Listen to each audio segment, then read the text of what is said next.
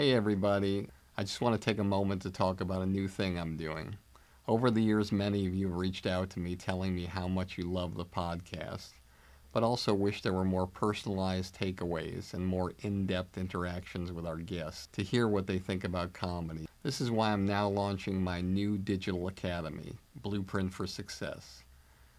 With exclusive interviews and comedy philosophies of stars and industry veterans, personalized versions of the industry standard podcast, commercial-free, and one-on-one coaching time with me. Blueprint for Success will give you the powerful tools that will take you up the elevator beyond the competition and reach the highest possible levels to achieve your dreams. Whether it be stand-up, sketch, improv, acting, writing, producing, directing, hosting, radio podcasting, social media influencing, or even if you want a career behind the scenes as a manager or an agent. Now I'm here to help, personally. We'll go on an express train of comedy and entertainment like nobody else has before. You can find out more about Blueprint for Success and the comedy business on my website at barrykatz.com. Together, we'll take your career where you want it to go. You are about to listen to an original episode of Industry Standard with Barry Katz. If you'd like more info on our schedule of upcoming shows, which will be available for download every Monday, or how to reach Barry through Twitter, Facebook, or email, go to barrykatz.com. After you finish the podcast, please take a moment to subscribe to it, leave a comment, and rate it, even if you think it sucks. Thank you for your support and enjoy the show.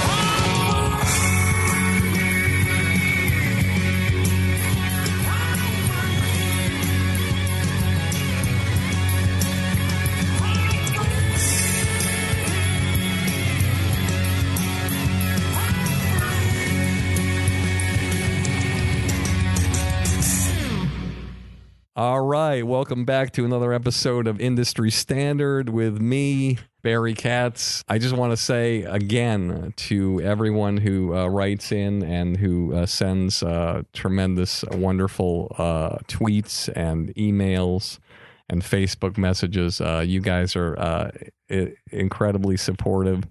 And when I started this podcast, I had no idea how incredibly wonderful it would be, and how I hoped it would be inspiring to people, and I hope that it could make a difference with the guests that we have on. And it's nice to see that it is. And so I will start, as I usually do, with a cold open that has a sort of relationship in some way, or 6 degrees of separation, to my guest, showrunner extraordinaire, executive producer, writer Ricky Blitt. I believe the first time that I think I could be high, I don't smoke, but I thought that in some way I might have run into him at a show that he worked on a long time ago called The Jeff Foxworthy Show. And for those of you who don't know the landscape back then, this was a very interesting kind of show, because if I'm not mistaken, it started off on ABC. It was getting like 20 to 25 million people a week watching the show. It was like a top 20 show. But as oftentimes happens, the networks have a vision of themselves, how they want to be, just like people have a vision of how they want to be. So when you leave the house, I left the house, looking, sort of contemplated, casual, and part homeless. My guest today left the house kind of hip homeless looking. And the production staff that I have here has an array of people that are working here that have, some are in T-shirts like Ari and moccasins. And Max here is dressed in a beautiful suit. And Sarah looks like she's getting ready for the Academy Awards and eating strawberries. So it's like everybody wants to present themselves in a different way. And networks are no different, and film studios are no different. So I'll give you an example. For instance, like when Warner Brothers Film Studio made a movie with Jamie Kennedy called Malibu's Most Wanted, it came out and I believe it made between $35 and $40 million at the box office. The movie cost, a ridiculously low amount of money to make. And they made millions of dollars off the movie. Did they make, Lord of the Rings money? No, but they made millions of dollars. But they weren't going to cocktail parties and social gatherings walking around saying, hey, we did Malibu's Most Wanted, because it wasn't a cool thing. It wasn't maybe the hippest thing. It maybe wasn't the thing that they wanted to rally around. They wanted to rally around something, their movies that really they thought were just the most cutting edge, unique, and special things. I imagine if it had made, $200 million at the box office, they probably might have been different. But the bottom line is it was profitable, but they weren't talking about it. And on the networks, up until as recently as maybe 8 years ago, you would have things on the networks that did really, really well, but it just wasn't the tone of what the network wanted. And Foxworthy show, for some reason, the networks perceived that kind of comedy as a lower brow, around the redneck humor of Jeff Foxworthy. They felt it wasn't what they wanted. When in turn, Foxworthy was a real family guy. He was he had a wonderful voice about family and which was really, really driven home on the show. And the show turned out to be very little about what he talked about in his stand-up act and more about what he never showed in his stand-up act, which was what a real great family man he was.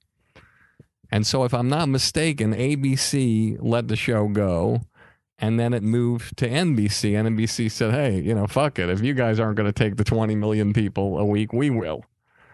And so there was something that happened on the show that I remembered that really showed me a side of comedy that I hadn't really seen as much in the television world. So what happened was you had Jeff Foxworthy, who was like a king. I mean, the guy literally had sold more records than Elvis and Slim Whitman, or whatever the guy's name, or Zamfir, or the pan flute, sold more records than the Beatles and Elvis combined. Yeah, okay. But anyway, so he was a big deal, and he was at the height of You Might Be a Redneck If, and many of you remember all those jokes, my favorite being, you might be a redneck if your working television sits on top of your non-working television. That's one of my favorites. And so this particular episode was about Jeff Foxworthy's character and his younger brother, who was played by my client Jay Moore, who did a stint as Jeff Foxworthy's brother on the show. And there was a thing where they decided they were going to go into a open mic or a bar area or something where there was an audience and do like a comedy set in this particular bar. And the whole gist of the show and the dynamic between Jay's character and Jeff's character was Jeff was the responsible guy. He was married. He had the job. He was centered. He was grounded.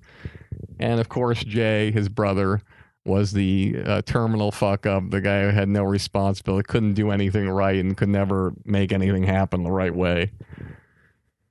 And so they have this friendly kind of thing with themselves where they do some comedy at this local pub or whatever it is. And Jeff is very confident. He's not a comedian in the show, and neither is Jay. It's just a thing where you go up and you try to be funny. And naturally, Jeff goes up and his character completely bombs and nobody laughs at him. And it's out. And it's written the way that Jay would go up and do some material that was written for him and get big laughs, and there would be a conflict that ensues because, of course, in sitcoms, you need to have the discoveries and you need to have the conflicts to drive the story.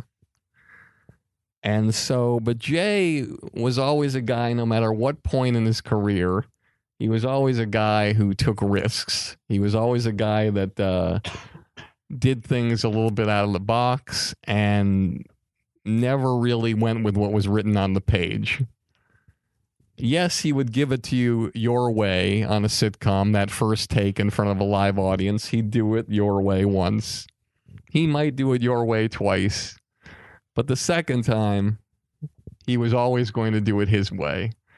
And at the end of the episode, and when it was all edited together, chances are what you'd see in the episode was not what the writers wrote, but what he wrote. And on this particular night, he had decided the night before to write a ton of formulaic, you might be a redneck jokes that were written in his voice, that were written with his words, but he took the formula of you might be a redneck. And so the second or third take, he goes up in front of a live audience and starts doing an act with you might be a redneck if, with the own jokes that he's written. And he is fucking killing. I mean, the crew is laughing. The craft service is laughing. The executive producers are laughing. Maybe even the man who's right here who might have been there was laughing. Everybody was laughing, except for one person, Jeff Foxworthy. He was not a happy man. And I remember after that take finished and they said, cut, moving on. I remember the look on Jeff's face, and I'll never forget it. And during the break, he must have talked to the executive producers, and they had to sit down with Jay, and they let Jay know how unhappy that Jeff was. And Jay went up to Jeff and said, look, man, I didn't mean anything of it. I just was in the moment and I wanted to do something funny, and I thought you'd be flattered that I was doing a part of the material and the way you deliver it. I thought it'd be an homage to you. But what Jay learned and what I learned is that when you're the top dog on a set or anywhere else, you have to know how to navigate. You have to know how to figure out how far to push somebody and how far not to push somebody. And I always felt that after that day, his relationship with Foxworthy changed forever. Even though he apologized, he made it right. They had some great scenes together. But when it comes to artists, you know, if you're working at like the Actors Gang in Hollywood with Academy Award winner Tim Robbins and you're one of the actors there, he stresses to his actors, look, if you see somebody do something on stage, go do it again the next night. Go do whatever they want to do. If you're a magician and Harry Blackstone Jr. did the razor blade trick, you're allowed to do the razor blade trick. If you're Guns N' Roses and you're opening up for Aerosmith and you're have the 50th highest rated album on the charts and Aerosmith is number 1 and you're closing your set with Mama Kin, you're allowed to do that. And Aerosmith is honored that you do that. They're even honored that you pass them on the Billboard charts during the tour and you're the opening act. But one thing you learn when you're in the comedy business, as a comedian, never, ever do any part or any kind of homage or any kind of clip or any kind of formula of another comedian's routine, or else you will receive a wrath like no other wrath you've seen before. Here we go in 3, 2. We ain't one at a time in here. We're mass communicating. This show will have laughter. I got everybody pregnant with Barry Katz and semen. Infections caused by jacuzzi water. I'm not comfortable with the tone this is taking. Okay, here we go. Is there anything else I should know? You're on. What? Out of the air! People on Twitter have been asking for Barry Katz to come back a lot. If you're undeniable, you will not be denied. If you want to be successful in show business, you get yourself a Jew white manager like Barry Katz. Here we go. You fucking firing me up, Katz. Being a manager is just turning no's into yeses. Undeniable. Creating holy shit moments. I love this man. Barry Katz. Back in the house. Let's do this. Hey everybody, I hope you're enjoying this episode as much as I am. If you made it this far and you haven't fallen asleep yet, then you must be the type of person who's serious about having a career in the comedy business. That's why I'm offering you my Blueprint for Success, a one-of-a-kind all-access pass into my knowledge and experience after over 40 years of working with the best of the best in this crazy entertainment industry. I'll tell you all the stories, all the philosophies, give you all the great special guests, and even give you one-on-one private consultations to help you expand, enhance, and skyrocket your comedy career. Just go to barrykatz.com and click on Blueprint for Success to learn more about my groundbreaking digital academy that I've created just for you. With it, we can take your career so far that one day, instead of listening to this podcast, you'll be interviewed on it. All right, welcome back to Industry Standard. It's Barry Katz. My guest today, this guy, I'm so excited. We're going to have such a great time. I am embarrassed to let you know that I haven't spent a lot of time with this guy. But when I see his name on a project, I know one thing and one word comes to my mind: respect. Everything he works on, respect. He's like Ayn Rand's The Fountainhead. This guy, the main character in that book, he never seems to do anything unless it has some thing about it that's just so strong and undeniable, or he just won't work on something. So to tell you a little about this guy, just recently, by the way, I will tell you this. He shot a new Fox TV comedy pilot called No Place Like Home, starring Jane Kaczmarek and John Heder. He created it and wrote it and is executive producing it, along with Big Bang star Johnny Galecki, also from Suicide Kings, which I remember, and the former head of ABC, who I sold a show to a long time ago, Steve McPherson. He also wrote and directed an independent film, Hit by Lightning, last summer, starring John Cryer. And he's written, created, and been an executive producer on 2 previous comedy series called The Winner, starring Rob Corddry. I hope I pronounced that right. And Romantically Challenged, starring Alyssa Milano.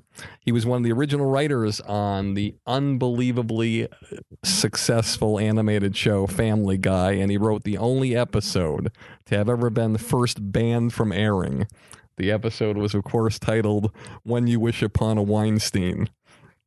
And the episode was about Peter being bad with money and praying for a Jew to help him. That was bad. He wrote the controversial yet hilariously funny movie with Johnny Knoxville called The Ringer, and with Johnny Knoxville and Katherine Heigl, about a man pretending to be a special needs person to fix the Special Olympics for Spock Searchlight. He's done so many different projects, so many different great things, and we're going to talk about all of them. But why waste any more time? Please welcome my guest today, the man, the myth, the respected one, Ricky Blitt. I think that's the first time I've ever heard any of those adjectives tied to me. But well, that's okay. There's a first time for everything. I'm trying to have some first myself in the last 13 months, but that's another story. So it's good to see you, man. Nice to see you. We're going to have fun today. We're going to have a lot of fun. We're going to talk about a lot of things. What I always like to do, though, if you don't mind, is I always like to start the podcast sort of where you were, whatever it was, a month or a year, or before you ever had an inkling or anything in your mind that you ever wanted to be in this business. So, like, where were you growing up? Where were you? What were the circumstances? And take our audience through what happened to make you want to be in show business. Well, I'm from Canada. So I was in Montreal Montreal for way too many years. That's why I've always like kind of identified with late bloomers, because I lived with my parents until I was like about 32. So you're like Christ. Well, I've been told I'm like Christ a lot. Usually I get "you killed Christ," but in this one example, I've gotten that. You got that, yeah? And comedy careers, but Christ normally is the one that's... By the way, we had to do in the Family Guy thing that I wrote that was banned for Fox, because Peter is singing outside the window about when I wish upon a Jew, whatever, and he has lyrics about Hebrew people I've adored, even though they killed my Lord.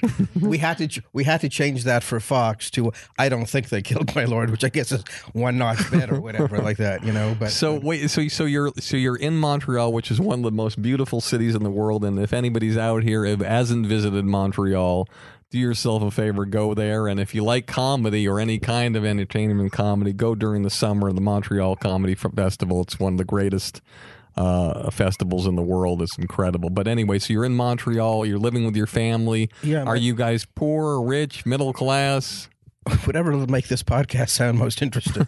Okay, so you're homeless living at home. I was homeless living with a black family, raped by an Italian mother. Okay. If that'll help you in any way, you got me out of the house. I'm sweet good enough to play along with anything you want. Very inspirational. Thank you. No, I was with a kind of a slightly upper middle class Jewish family in Montreal. Now, what are you doing to make a living that you have to live at home? Or are you just banking up all the money you're making from the job you're on? No, I mean, when I was like 22 and went to McGill College, McGill University, great college, and I was taking like this English. I'm trying to remember even what the communications, whatever, which pretty much sets you up to be homeless. Like there's nothing you can do with that degree. There's absolutely nothing. You're qualified to drive any cab in Montreal. Well, except for me, because you might learn over the course of this thing, I've never learned how to drive a car. You might have one of the most pathetic people sitting on your couch you ever had, but I've never learned how to drive a car. So we have something in common. Have you never driven? No, we're both pathetic. Oh, okay. For a second I thought I actually had a true soulmate, except you're just playing down to my level. You actually do drive and function like an adult. Well, parts of me function, yes. Oh, do you? Okay. All right. I think already you're ahead of me. But yeah, I was in Montreal, and I it was weird because when I was 22, whatever, I sold a script to CBC, which is one of our big networks in Canada, and it was almost this weird thing where it was like a sitcom thing. I sent a script in. They immediately wanted to. Okay, so you're living at home till 32, but early on you wrote a script. So what was happening before you thought I'd like to write something? Well, I think I always knew that there was one thing I could do in life, and pretty much everything else I couldn't. That is write comedy and stuff. But I never gave myself. But how did you know that? What made you know that? I just kind of knew that, kind of growing up. I think almost in high school, I remember reading a book by Woody Allen, Without Feathers. And that felt like this big connection. Like, it was the kind of thing where I knew I would write funny things in school, or So the book inspired you, Woody Allen's book, Without Feathers. The book inspired me, and the different movies of his that I saw, whatever. And I just do you mind telling our audience like sort of a Reader's Digest crib note synopsis of Without Feathers who haven't read it, and what was it that inspired you about the book? And Without Feathers. And funny thing is, because Without Feathers was just a bunch of silly short stories. He'd have like lines that would say, referred to his manservant whose elevator shoes, curiously enough, made him 3 inches short. It's like really nonsensical things. And it just was like, okay, those are the silly kind of things I write down or whatever. And it was just quite a while before I realized, okay, I'm not going to, it takes a while till you realize how are you going to manifest that. And what Woody Allen movies moved you? Well, I mean, I saw all these movies when I was young, like Sleeper and Love and Death and all those kind of things. And his like really, really funny movies early on. It was just And amazing. so that made you say, I want to be a writer. Now, you wrote a half-hour script for the CBC. How did you learn how to structure a half-hour script without ever doing it before? I don't know. I'm not just easy on the eyes. I just I worked it out in my. I mean, I think like if you have an instinct for something, like that's why sometimes I know writers a lot of times will buy those like Sid Field screenwriting books and stuff. Yeah, Sid Field, by the way, you should always, if you're in this business and you want to learn how to write a screenplay, Sid Field, SYD. Field, like Field of Dreams. wrote a book called Screenplay, which is has millions of paperbacks, and you have to read that book. It's required reading. Well, now that you've spelled his name, and I'll contradict that. No, the thing is, it is a great book, but for me personally, who's obsessive enough as it is, I worry about those kind of things because I tend to worry about overanalyzing what. If it's coming naturally. So for you, that book hurt you. In that book, I tried to avoid it almost because it was like I didn't want to intellectualize about. If you give me a chance to intellectualize about something, I'll suck the joy out of it. So, well, I think but I do think that's great advice because some people, everybody needs different kinds of things. Like we mentioned Jay Moore earlier in the show. Jay Moore has never ever taken an acting class, yet he can go in for it doesn't matter if he auditions for Clint Eastwood or, Clint Holmes. He has probably a 50-50 chance of getting something, always has. And then there's people like who are great actors who have acting coaches on the set who are Academy Award-winning actors. Like DiCaprio and Helen Hunt and people like that who I've had both of those, by the way. Oh, there you go. DiCaprio and Helen Hunt. There you go. Just Fantastic. a little bit of my sexual dossier. I love that. That's fantastic. So the fact is that what works for you is what works for you, and don't there's no rules. And but so for a lot of people that's why I've given that advice to friends who really want to do that, and I think that actually it's the wrong advice to tell people not to use that kind of book if it helps somebody. For some people, it really is helpful, but I think if you feel you're starting to do it, and if you feel like it's coming naturally or that you're having an instinct for it, then you can avoid those people who are saying, no, you have to do this, because then you can get inside your head for something that's coming naturally. Hey everybody, let me remind you one more time about my new Blueprint for Success. It's a project I've spent months and months working on just to help you jumpstart your comedy career and beat the competition. Whether you want to do stand-up, sketch, improv, acting, writing, producing, directing, radio, social media influencing, or even if you want a career behind the scenes as a manager or agent, Blueprint for Success will give you all the tools you need to take your career to the highest levels. With exclusive interviews, my top 50 commercial-free episodes from Industry Standard, one-on-one coaching with me, and unprecedented access into my knowledge and experience from over 40 years in this crazy business. I guarantee you that with Blueprint for Success, you'll become the creator you've always dreamed of becoming. No one's asking me to do this. I want to do it because I want to help you become truly undeniable. So just go to barrykatz.com, click on Blueprint for Success, and start your incredible journey today. I truly can't wait to work with you to help you change the trajectory of your comedy career forever. So it's totally a subjective thing, Got it. So you write the half hour, and how do you know how to format it? I didn't do it exactly right. I was in college. There was like some not very great, great sitcom that was on, and But if you didn't do it right, it wouldn't have sold. No, but I did. I guess I did it right in terms of material. They laughed at the material, but they didn't. I hadn't formatted it exactly right. I hadn't done everything exactly right. And when I sent it in, they called me that night. It was very bizarre. It's like as a writer, you have this fantasy, like after you hand in a script, that either people will.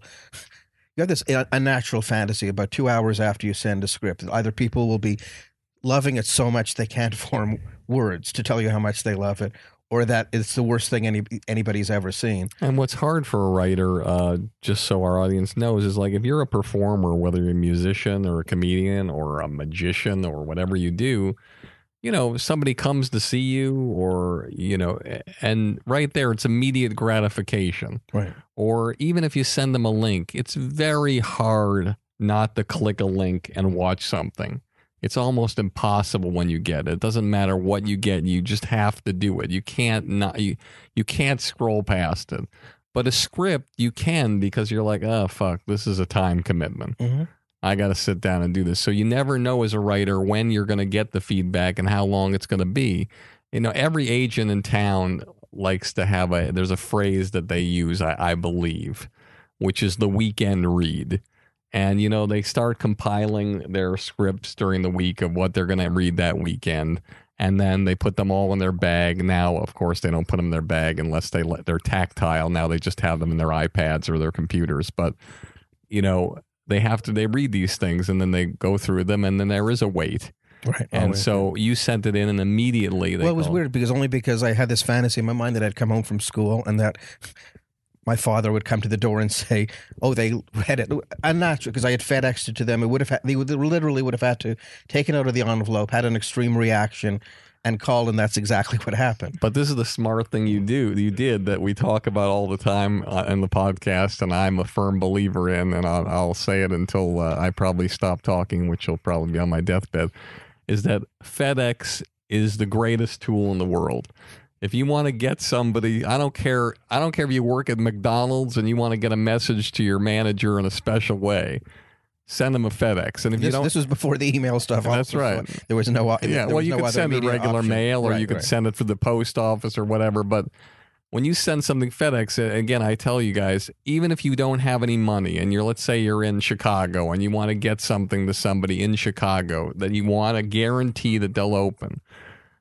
Again, go to FedEx, get an envelope, get a slip, fill it out the way you would fill it out, seal it up, and hand deliver it there, and they will never know that it wasn't a regular FedEx, and they will open it. Everyone opens a FedEx, and that was very smart of you back then. Well, I mean, there was less options about it, and I think I took it kind of seriously, but I did that, sent it in.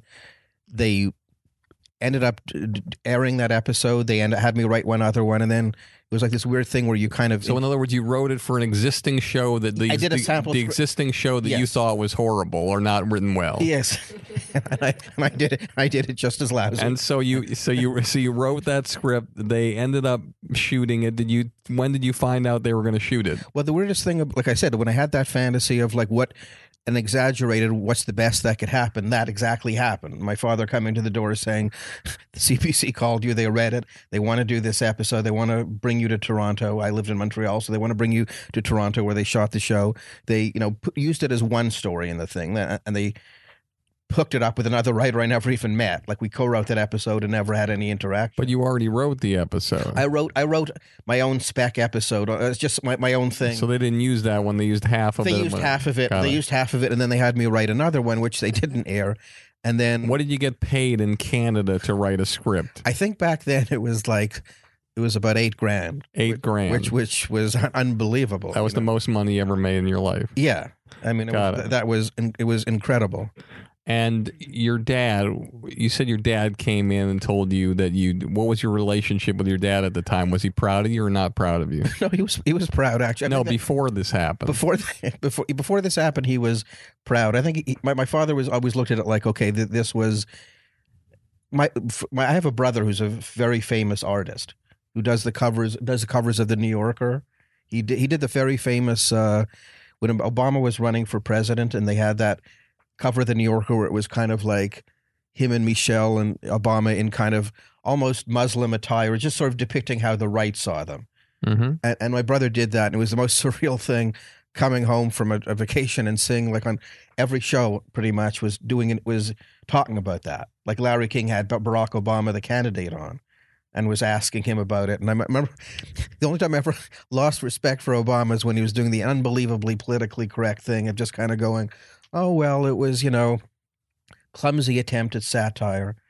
And I was amused because I was imagining if somebody was evaluating my own script like a president, but not going after what was offensive and just going, yeah, it had no second act. It just seemed like the oddest thing where it was sudden he was just aesthetically breaking down what my brother did. And I thought it was a really cowardly thing of Obama just to go to the PC thing. It was so drawn. My brother doesn't see it the way this doesn't reflect his political views, but he did it so as a love letter to Obama, and the fact, like, parroting how the right saw him, that it was so obvious it was that it was making fun of anybody who saw him that way, but he went the most politically correct route of just, I guess that's. But he said this country was built on freedom of speech. No, if he had couched it that way, but usually there is an opposition to that because it can lead to some kind of, just in case there's any misinterpretation, the politician will always do the safest thing. That's why the same thing with networks, even when you were describing the movie I wrote before about fixing the Special Olympics. I mean, that was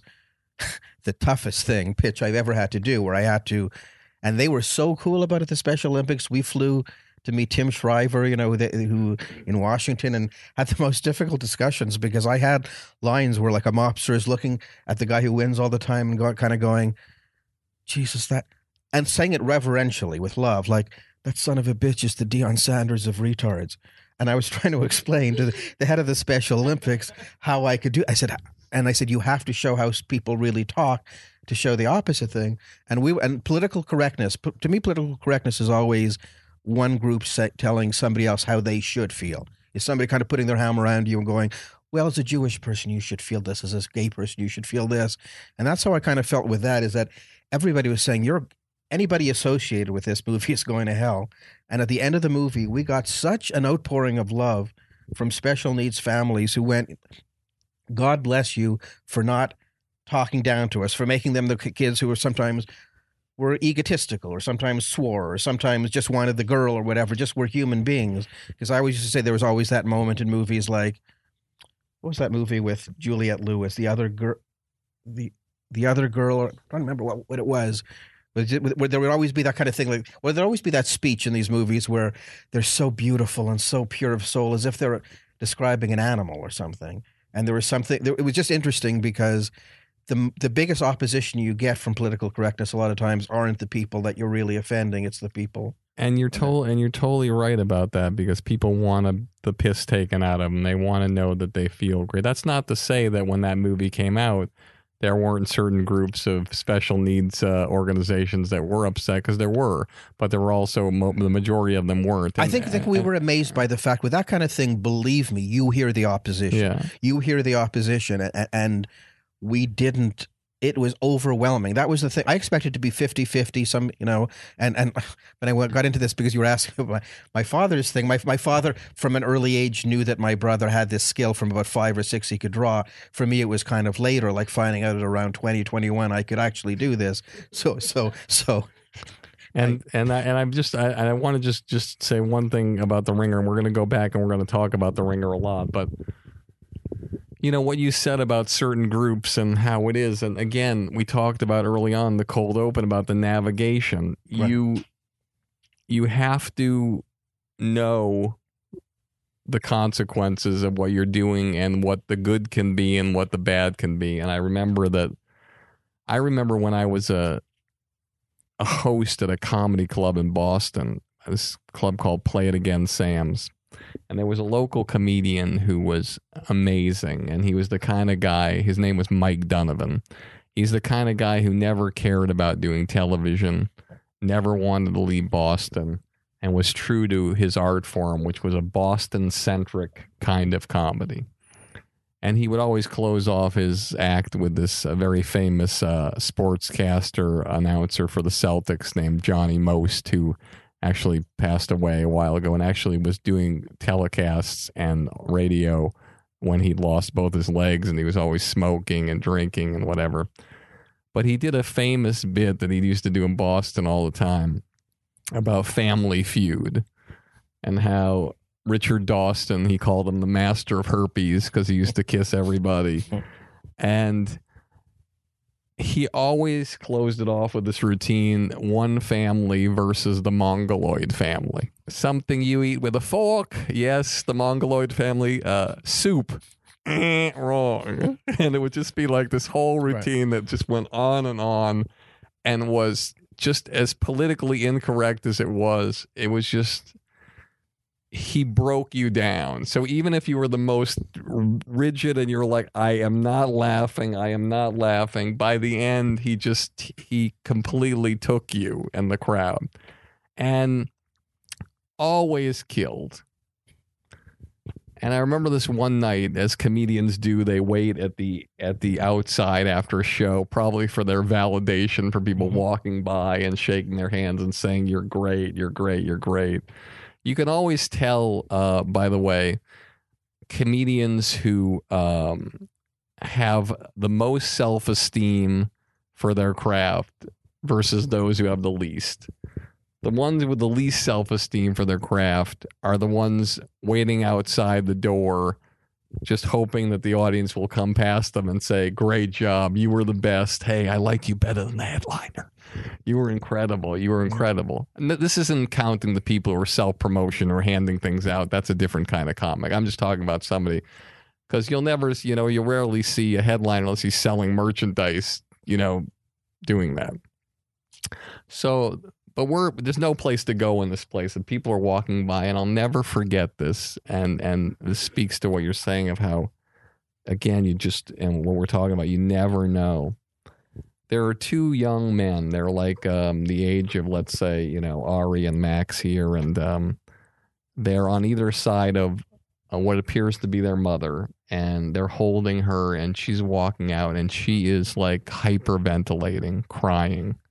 Like just so unbelievably, like literally a tragedy has just happened to her. And she came to a comedy show. It's very rare when you see somebody come to a comedy show and then they leave like with a nervous breakdown after a guy like crushes the place. And she stops in front of Mike Donovan. Everybody shaked his hand. I see everybody shaking his hand out. You're amazing. You're amazing. I'll never forget this. She looks at him. She's crying. She said, how dare you? How dare you go up on a stage in front of people and make light of retarded people? My son's retarded. I've dealt with this my whole life. What have you ever dealt with? You ought to be ashamed of yourself. What a bitch. I'm sorry. I think I've learned the wrong lesson. And she walked up the stage, and I could see the look on. That's funny. I could see the look on Mike Donovan's face, and it really affected him. But again, when you do something, when you're doing art, like you're doing in writing, and you're writing with edge, like you write, you're not in a situation. You mentioned Obama, which is fascinating. Obama is the president of the United States, and 48 of 100 people don't want him to be president of the United States. But he's the president of the United States. Will Rogers used to say, if 1% of the people love you, you're going to be a huge star. So the way you have operated from the very beginning is you write something that you believe is special, has an edge, and you write it like, hey, I'm okay. 100% of the people aren't going to like this. But as long as the majority of the people like it, I think also if you're going at it with sincere direct, in other words, even when I pitched The Ringer to the Farrelly brothers, who I've worked with a lot throughout the years, and Peter a lot of people don't know about this side of Peter, but he's a religious guy, and I mean, he's a believer, and he's somebody who that touches the way he lives, and he's always had a huge heart for the underdog, and he's always been a big brother to people with special needs. When I pitched and something about Mary, he was one of the first. Absolutely. He was one of the first guys in film that took a special needs person. Right. And made them, put them in and made them huggable and lovable, and it was just a wonderful dynamic in that film. And you weren't. That's what comes out. And when I went in to pitch that, I'll never forget. He got it, and just the shock of it. Everybody would say, "This is one of the funniest things I've ever heard." But get the fuck out of my office! Like, there's no way that anybody could really do a studio movie about fixing the Special Olympics. But he got it, and he got the fact that at the end of the day, the butt of the joke would almost be more in the Knoxville character, who felt arrogantly he could just beat them easily, and he couldn't. They had to really push him and stuff, and there was no way he would have done it if it was like a mean-spirited thing. That's why when you told that story about the comic, in all seriousness, there was one moment in that I had a scene that we didn't end up using where they're all fooling around in Knoxville, who's bonding with the special needs guys, and at one point one of the mentally challenged guys turns to him and says, "We're retarded. What's your excuse?" and it got a big laugh, except one of the guys who had Down syndrome, a terrific actor in the movie, got really upset. And he said, he was really upset at hearing the word retarded like that. And that's when I thought, okay, it's all fine for me to be this Hollywood person preaching about this stuff. Well, in that case, I was wrong. It's like that wasn't the typical bullshit political correctness of somebody, of the way I saw that Obama moment, or somebody not saying not what's in their heart, but will focus group well or something. That was a moment where it was like, shit, let's take this out. That joke isn't worth making that one guy uncomfortable. It's interesting you said that, because when Dr. Phil was here, I asked him, was there ever any show where something happened in a show that he either lost control, and after it was over, he felt like something got to him, or there was something about a show that bothered him.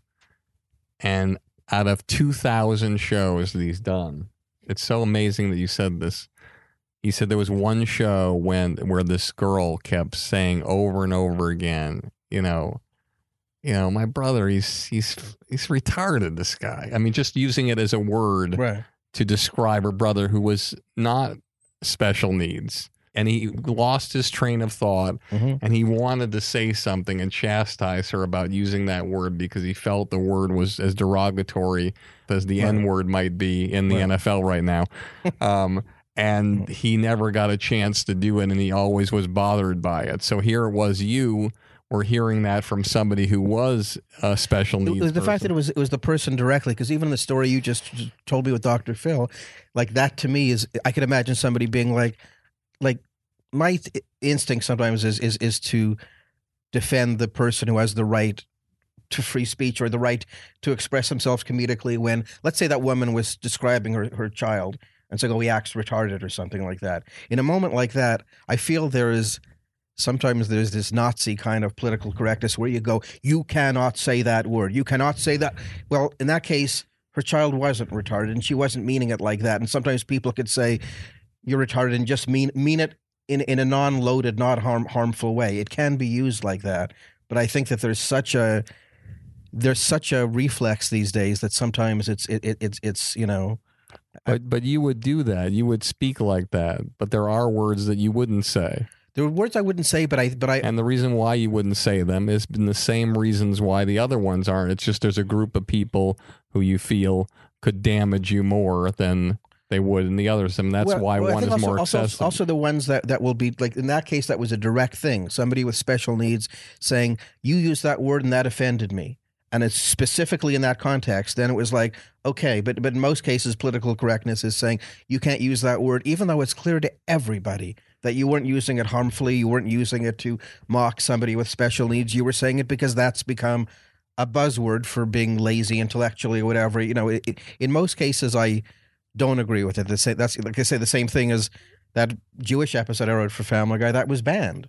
It was banned until Adult Swim finally put it on, and then a few years later, Fox said, "Okay, I guess the world as we knew it didn't end," and they decided to put it on. But it was so clear to anybody with half a brain that it was they were parroting Peter Griffin stupidity at looking at all Jews being exactly the same. But context doesn't matter anymore. Like years ago, we used to be way ahead of where we are now. We used to do like shows like All in the Family. Yeah, you couldn't do a live action show with those words you wrote for Family Guy. No, you couldn't. You could never get it on. It has to be animated. And you can make fart jokes. You can do things like that these days. But we've gone way backwards with things like you put on All in the Family now and see repeats of it, and you hear the words that they're using, and we were way more evolved back then, not now, because we were parroting some bigot who was looking at it like that, and it takes all the teeth out of it. But what's odd is you can do all these edgy things in animation, but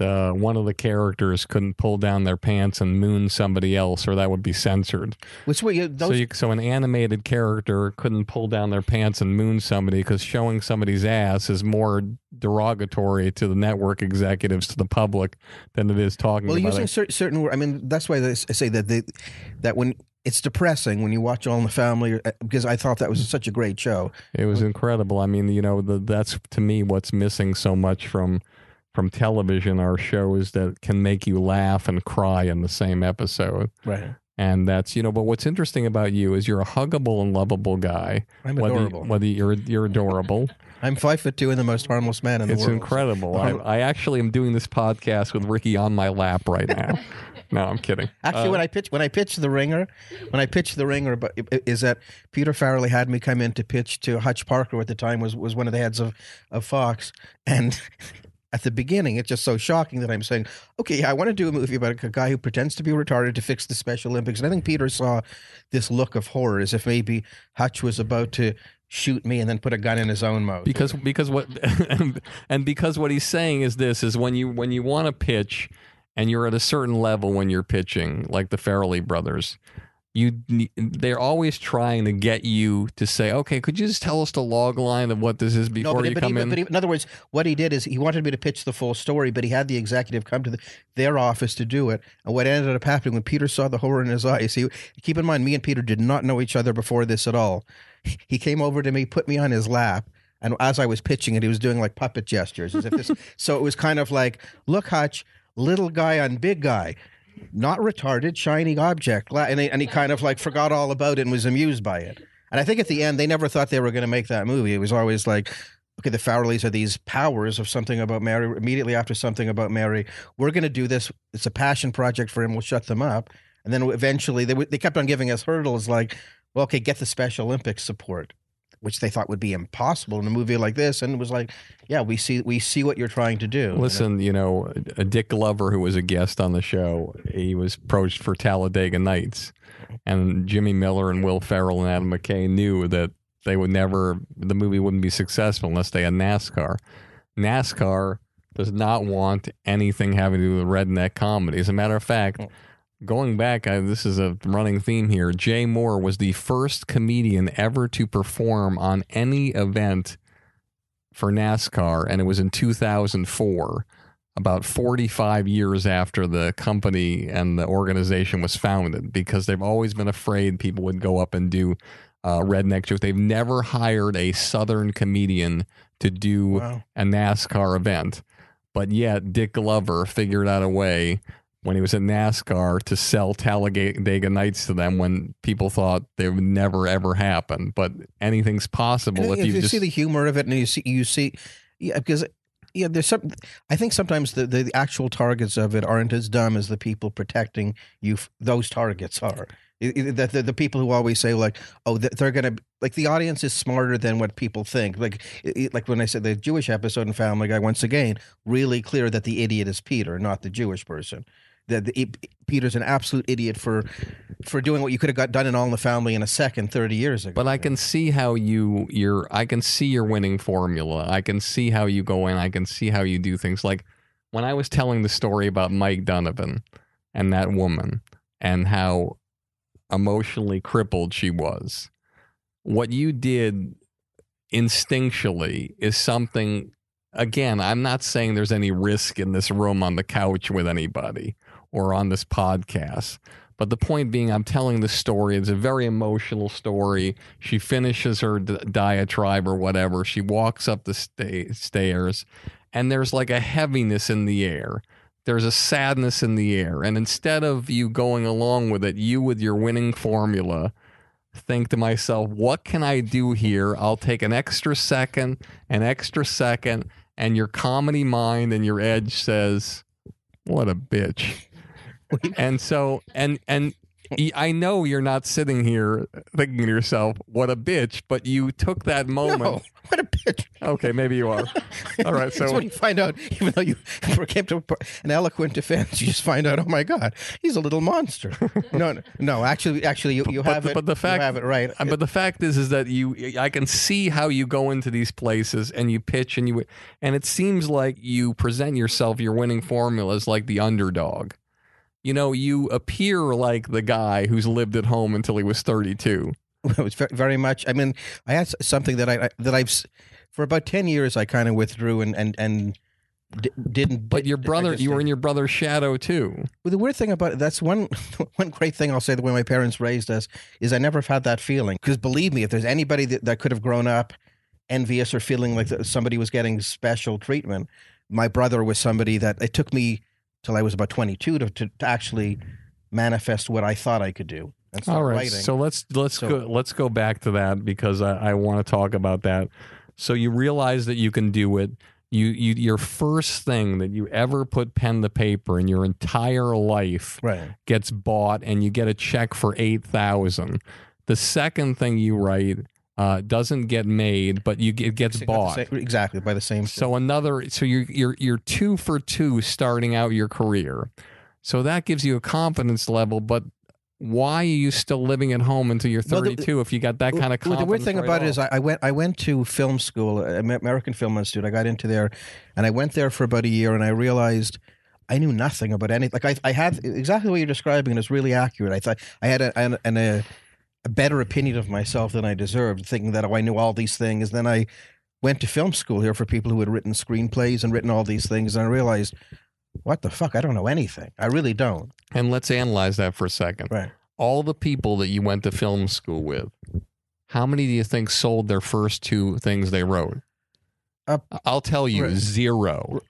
But I think, you know what it was? It was an honest self-appraisal, because when I went there, I met good friends who I realized, I thought I knew all this stuff, and it was, what am I talking about? No, but you're saying you don't know anything. These people who know everything haven't sold shit. Right. And you don't know anything, and you sold 2 things. Maybe we all didn't know anything, in a way a lot of us didn't, but it really hit me hard, and I have like a kind of OCD that's not like that you see in the movies. Like when I see As Good as It Gets, I would go like, oh, that's the fantasy kind of OCD I'd love to have. The fun, cute Hollywood way, where it's more like with me almost repeating things or whatever. And I think I came to Hollywood before I was ready. When did you come to Hollywood? When I was around 22, after I sold those scripts. But you said I went to film school and I went back. What ended up happening is I said, okay, all you have to do is write this spec script, which is a sample script for an existing television show, give it to an agent, and that's the currency they use to try to get you on a show to start your career. That's what happens. You write a spec script, and a spec script is normally, for those of you who don't know, is you pick any show.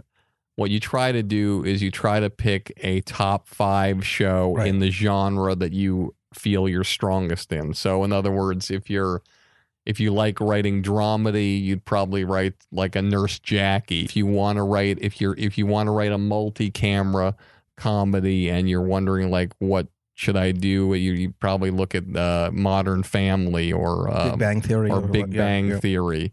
If you want to do a single camera comedy, you might write a spec script on maybe 30 Rock when it was on, or I'm trying to think of something now that's a popular show. I wrote when I moved. I wrote Seinfeld, just thinking that was the one. And so you go and you write an episode that's never been written, and what they're looking for, these people, agents, managers, literary agents, even attorneys sometimes, and even shows that people who are friends of yours on. What they're looking for are a couple of different things for those you writers out there who are starting. They're looking for one thing that you find out when you write a script that's a horrifying thing if you're a great joke writer, is that story. There's 2 major parts to a script that people really pay attention to.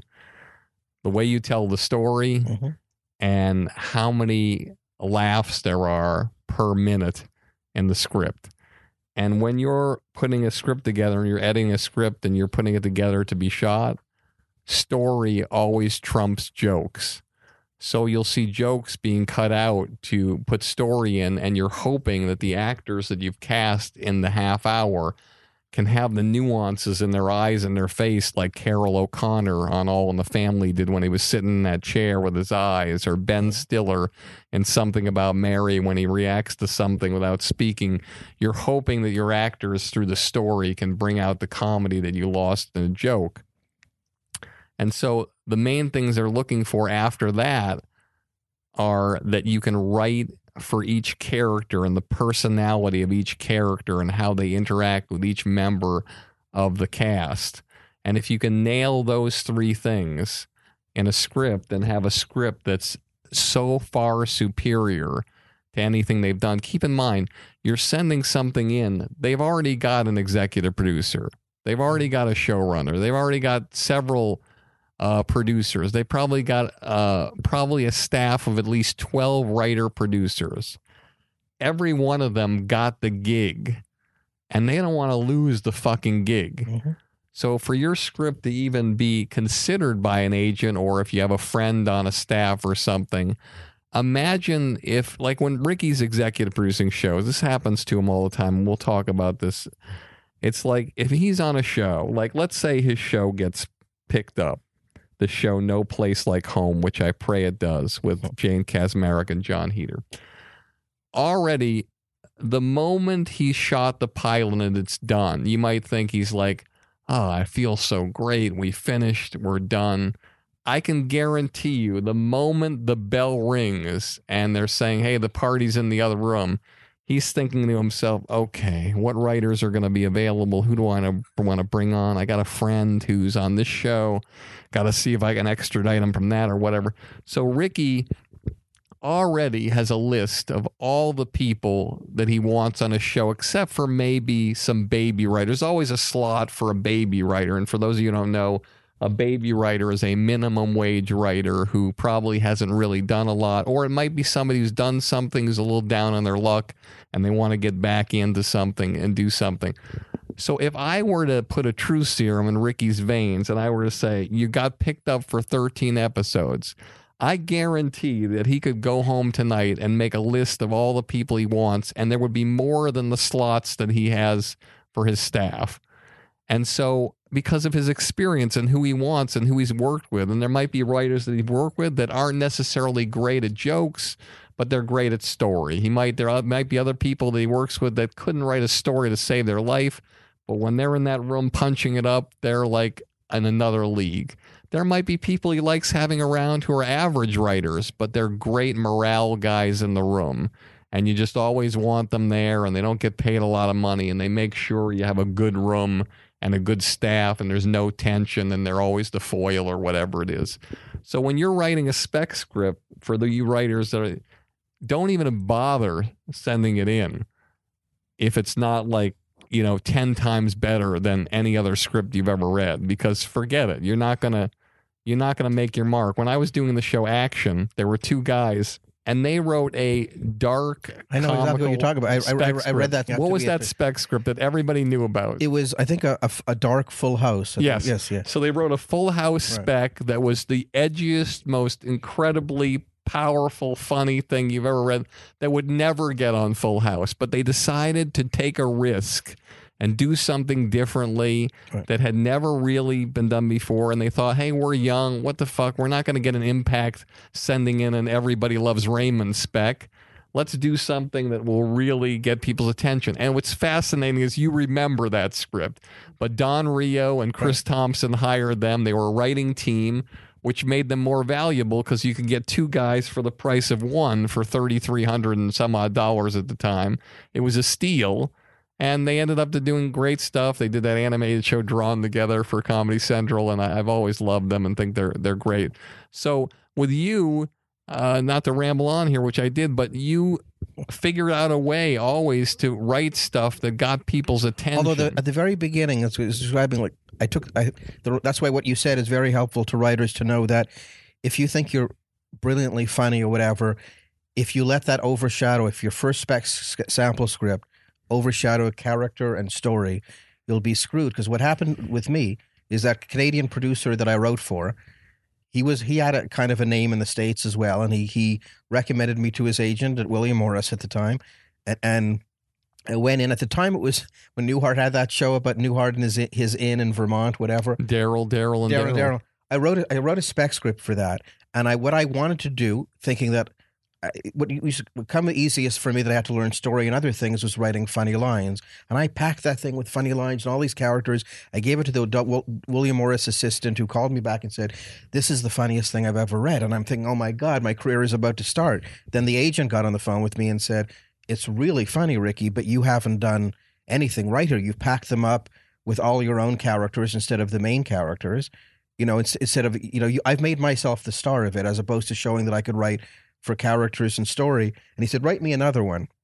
And at that point, that's why when I said... Which is very frustrating, because he probably spent like 4 to 6 weeks making sure that was right. The weird thing about it is I was taking a lot of old material I had and putting it in and whatever, so I hadn't really learned the craft yet. And that's when I said, I wasn't just being self-deprecating before about coming and realizing I didn't know anything when I was 22 coming to film school here. I realized I don't know the gist of putting together this script, whatever. So that... come back with me in a month, send me a script became 10 years. That was like one of those movies where you go cut to 10 years later, where I went back to Canada and said, there was so much combination of my OCD and stuff. I had this thing that somebody once said to me was profound, but I had this really fucked up way of looking at life, which is, as long as I don't try, I still have my dreams. As long as I didn't write that one sample script and send it and get rejected, then I could continue to have a chance. And only by going against that, when I finally moved to, when I was about 31, 32, I was rock bottom financially. I went to my parents and said, this is one thing I know I could do. If you could just loan me some money, just get me through a few months in LA, which they did. But Ricky, why 8 years earlier or whatever, you had the chance, the agent believed in you. All you had to do was go back and put pen to paper. I don't think I knew what I was doing. Truth. But why did you know what you were doing when you were at rock bottom? I think because in a sense, for me, it was a scary thing because from an early age, I'd been told you're funny. This is something that you could do well. I had no other fallback position. I know, however you pronounce his name, David Mamet, the David Mamet, yeah. David Mamet, the playwright, once had a book about acting once, and he said something like, "True or false?" True, and he said, "Don't be worried if you don't have a fallback position. That's one of the best things for an artist because a lot of people do have some other skill they could do. I didn't, so it was like, I think I had to wait for things to get so bad that I had to shatter all these kind of bullshit things in my mind of like I didn't have the luxury anymore to be neurotically worrying, what if I write this? And like I just kept on putting it off. And when I couldn't put it off any longer, I sat down and it just came out naturally. How bad were things when you went to your dad for the money? Super bad. I was on welfare in Montreal. I was living in Montreal. And I think it became more melodramatic where all of a sudden my mother was going like, this son who I think is really talented and really smart and all this kind of, like it was about as full a journey as you could take because like I said, I wasn't kidding around when I say there's nothing else I could do. I was living in Montreal where I'm not fully bilingual and most of those jobs there are French. And I basically looked and I went, in a sense, that's the best thing I ever did because I was taking telemarketing type jobs. I used to joke that I did these telephone interviewing jobs because I was too depressed for telemarketing. Like telemarketing, when somebody calls you a telemarketing, it's like, "Hey, ma'am, how are you? This is Ricky calling. How's your day?" And they're going, "What are you selling?" I was the best telephone interviewer in the world because it sounded like the next second I was going to shoot myself. It would be kind of like, "Hi, this is Ricky. I'm calling from Market Facts. Would you be more likely, less likely? Not likely at all to try this shampoo," whatever. People would say, "This is probably the last human this person is going to talk to. Let me answer any one of his questions." And I was great at that because then I would go home and I'd go, that was all. You had to do so many hours of that minimum wage just to cover some shitty apartment, and you had no time to write. The time that I said, you know what, things are so bad that I can't even do it English language in Montreal. I had a roommate, a friend that was helping me out, and I just said, what saved my life really was the welfare thing because then I was able to just start writing during the day without that pressure. And like I said, even though came some point when my roommate said, "I thought you were going to be really trying if I took you in and helped you out," and he put me on my own. And that's when I realized that was the rock bottom thing where I couldn't anymore do the bullshit of like for about 10 years I had this thing where I'd work at a shitty job like a telephone job. I'd look at Hollywood Reporters to pretend that I was doing that. Oh, this is this show and this is what I'm going to do one day. And then you realize I'm not doing anything. I'm not taking any step towards that. And when I was broken, when things were really bad, it was like I had to give myself no other option to play any mind games. That's why if anybody ever has any kind of thing about I'm delaying trying, try. Because boy, did I have it wrong when I thought that I put all that pressure because I said, here I am in Montreal. People are saying that you will have a career entirely or not have a career if you write a half-hour sample script. If they don't like it, you're dead. You have one contact. And when I came to LA, I realized, you know what? That script didn't get me represented. I came to LA with 3 scripts. None of them got me represented. But the agents there said, "I think you have something. Can you keep on writing?" There's momentum. One thing leads to something else, and you meet somebody else. Whenever you think of it in that absolute way, like I had it so wrong before, and I think I would have done that forever if things hadn't gotten so bad that I think at some point I realized I don't have the luxury to worry about, I am failing. I'm doing nothing. So why don't I just do this because there's no alternative anymore. And once you did that, you just started working. And the only way you get better is by actually working. So you go to your dad. How much money does he give you? I think he gave me about $5,000. 5,000. You come to L.A. Who do you see first?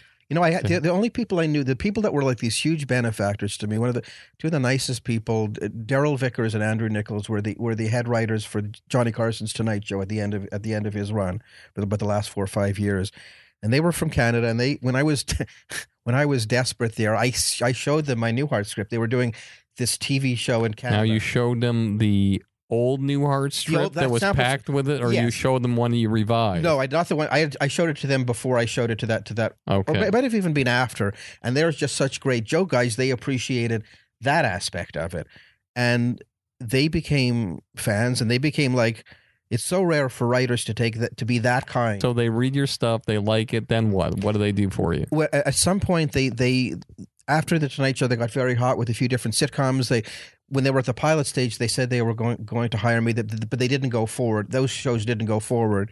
And then finally they had some show years later when the WB network was starting up, The Parenthood with Robert Townsend. Mm-hmm. Not the best creative fit him with them, but they called me up, and I always admired those guys because even though they knew me and were fans, they were going to read 3,000 scripts. They were going to read every script, before they decided on it. And by that point, that's when I had my Seinfeld spec, where I matured as a writer and suddenly was putting a story together as opposed to just writing jokes.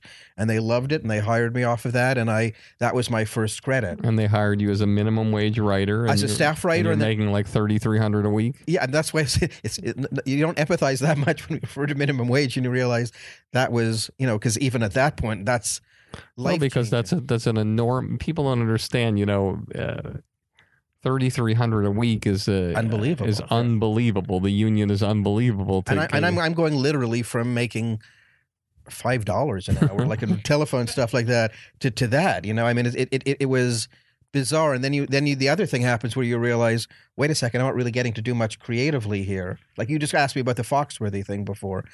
The Jeff Foxworthy show, I got to do nothing. They had the staff writers weren't even welcome in the room. It was just kind of like. I would go amuse myself with Foxworthy and just say to him, like, I'm going to write myself in as your wacky Latina neighbor or something like that. I think I was the one guy on staff he kind of liked talking to because I just remember being at the wrap party for that thing and having nothing in the show. We did it at City Walk in some country restaurant there or whatever. I remember walking by, looking at a picture of Barbara Mandrell. Why do I remember this stuff? I don't know. And just saying, man, she's the hottest woman in the world. And he gave me this triple take, and I said, I'm the saddest man in the world. Yeah. Just that I would have this longing for Barbara Mandrell. But what's interesting for you is that you got in the door, and for anybody listening, that's the hardest part. Who hasn't gotten in the door yet. The key is just to get in the door anywhere. And I say that anybody who's even like, let's say you're somebody who, let's say, moves to a new city and you want to find a job. Look, if you can get yourself 20 interviews, just get yourself 20 interviews. What are the chances that you're going to go 0 for 20? You'd have to take a dump on the desk of the person that's there 20 times to go 0 for 20, unless you're devoid of any kind of sense of personality or whatever. The trouble with our country, and I don't know if it's the same with Canada, is that all through your life, you go through all these classes and, from when you're in kindergarten all the way through 5th grade and then middle school, 6th, 7th, and 8th, and then high school, 9th, 10th, 11th, 12th, and college. And there's not one class that's concentrated on, hey, we're going to talk about what happens when you go in the real world and how to interview with somebody, how to sit down, how to take a meeting, how to sell yourself, how to present yourself. Not one class you can register for to do that. And so our society is geared to the point. It's the same with the agency world. For those of you who are agents or anybody listening, it's like the weirdest part about it is most agencies never have seminars on how to sign a client, how to sit in a room across from a client and get them to be in your agency. They just rely on the fact that, hey, these guys are agents, they're salespeople, they'll get it done. I used to be amused also by the sometimes I would hear like a trainee at CAA or something, and I'd hear some story about maybe he went out. CAA, Creative Artist Agency, one of the greatest agencies in the world. I remember hearing you can see it right from this window. Exactly. But I remember hearing one story about how they sent an assistant out to get muffins or something like that. And he came back with the wrong muffins, and they were being abusive, and they were doing it like as if this was some metaphor, some lesson for him in terms of when he became an agent of not taking no. And I just found that the funniest goddamn thing because there's no way that wasn't just an outlet for cruelty. Hollywood is nothing but people being allowed to be cruel to people below them because people shit on them from a top. There was no metaphor there. It's not like I was imagining my agent being on the phone and saying, "God damn you, sir, you didn't take Ricky Blitt." Like whatever lessons they took from that muffin, it would be, "Oh, you don't like Ricky? Yeah, he's kind of sucks." Okay, my next client is that's the reality of it. But it's like that they engender that kind of thing. But getting back to what I was saying is that you gotta get in. Figure out a way to get in. If any job, it doesn't matter what you want to do, figure out a way to get in the ground floor. If you just get anywhere, if you can get an internship, you can do anything. If you are the hardest working person and the smartest working person, and you have a great personality and you engage people and make them feel safe, you will move up the ladder. You were a baby writer on that show, The Parenthood. Okay. Now, I know you're not going to call them out, but on that show, there were probably 12 other writers or 11 other writers of all different capacities. You were the lowest of the low on the pie chart or whatever of all the people on the show. Yet I can guarantee you that there are other writers who were on that show that are out of the business right now. You're not out of the business. You completely took off. Literally, the guy who was the president of ABC says, "You're my fucking guy. I'm hitching my fucking wagon to you." You know, Jane Kaczmarek and John Heder, these are not stiffs. These people don't sign on to things because they need money. Yes, perception is always not reality. Is Jane Kaczmarek and John Heder the multi-millionaires that the world thinks they are? Probably not, because they don't take a lot of gigs and they don't do a lot of gigs. But the fact is they still can work. But they chose you. They chose to be with you and to work with you. And you chose to work with this project. And you went from a baby writer to that, which means that when you get in, and anybody listening, if you can just get in and be undeniable and better than anybody else, you will always rise. And even if, God forbid, that you don't, and using a sports metaphor like Wes Welker for the New England Patriots, he worked his way up. He was traded from Miami. He was good, but he wasn't, and he worked hard. He was shorter than everybody else. I'm talking to a guy who's shorter than a lot of people. Well, didn't have to point that out. He was a little more awkward than everybody else. From somebody else, but go on. Sorry. He was slower than every wide receiver. And the fact is, he worked hard, and he got that 1 year where they protected him. They gave him $10 million for that 1 year. And he went out that 1 year, instead of just resting on his laurels and taking the money, he worked even harder. And he had like 130 catch. He had literally 30% more catches as a wide receiver than anyone in the entire professional football league.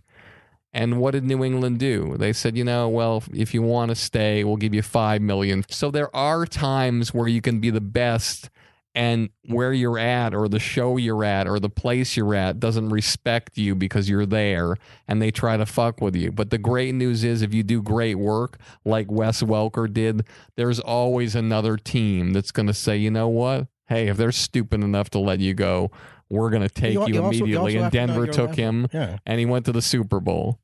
And so that's the same that happens with you as a writer. You were in. There's people that didn't get the opportunity again, but you moved up, and you kept moving up because of your work ethic, your navigational skills, and also your winning formula of the guy who's like, "Aw, shucks, I'm just a guy from Canada who was on, I'm just glad to be here." And people love that. People love the fact that they look at a guy who's the underdog, and then when he opens his mouth, it's like, holy shit, this guy is the smartest and funniest guy. And Family Guy, Family Guy, I used to go over to every writer and say that I was going to fuck their wives.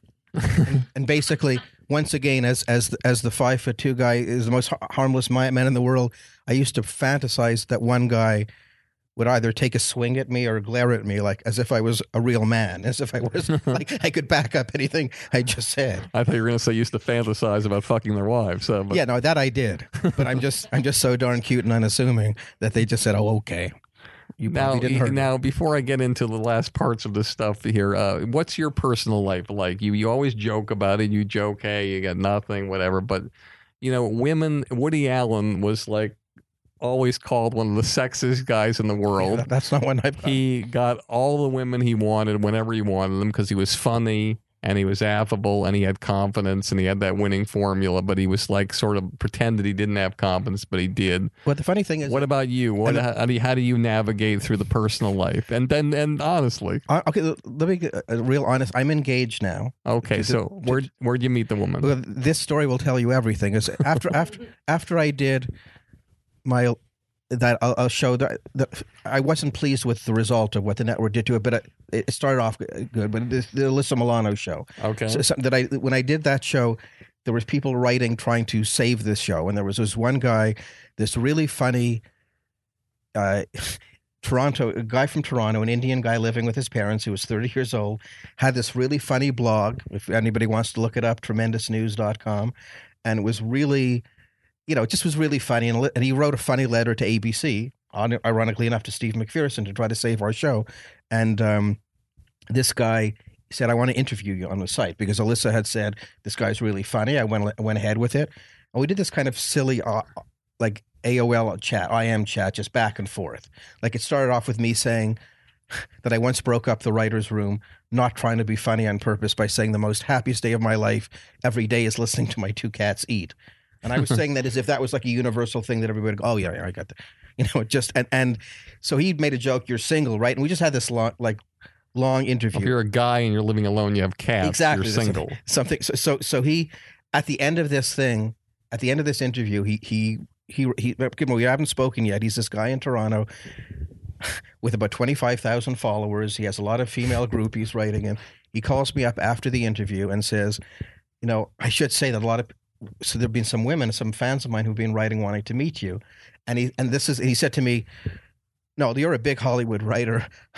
I'm sure you're swimming in pussy, but he went on. And my attitude was, do go on because nothing is happening for me because I'm not doing anything. I'm not doing anything to make things happen. You don't mind if I name this episode "Swimming in Pussy"? Do you? No, you or not swimming in pussy as more appropriate. No, that would be my episode. But that was that. I mean, because ironically, this guy living with his parents in Toronto was getting all this action. I wasn't. He was looking at me like, you're the writer I want to emulate and become like. And I was trying to explain. And when I finally met him, he's this very talented guy, Deepak Sethi, who I helped get a job on Family Guy as a writer. After this, I said, if somebody's going to hook me up with consensual sex for the rest of my life, he's going to be working. But Deepak is very funny. But the first time I met him, he does this very much Confederacy of Duns, guy living at home loser kind of thing. And this guy, he'd laugh hearing this because I always joke about he's not especially great looking guy, but is a surreal playboy. And the first time I met him, he was like, I had read his blog about all this kind of self-deprecating Confederacy of Duns. I'm this fat loser at home with my mother who never has seen a girl naked and all that stuff. And I met him and I said, all that stuff that I read in your blog. And he went, yeah, that was my persona. And I went, yeah, that mine wasn't.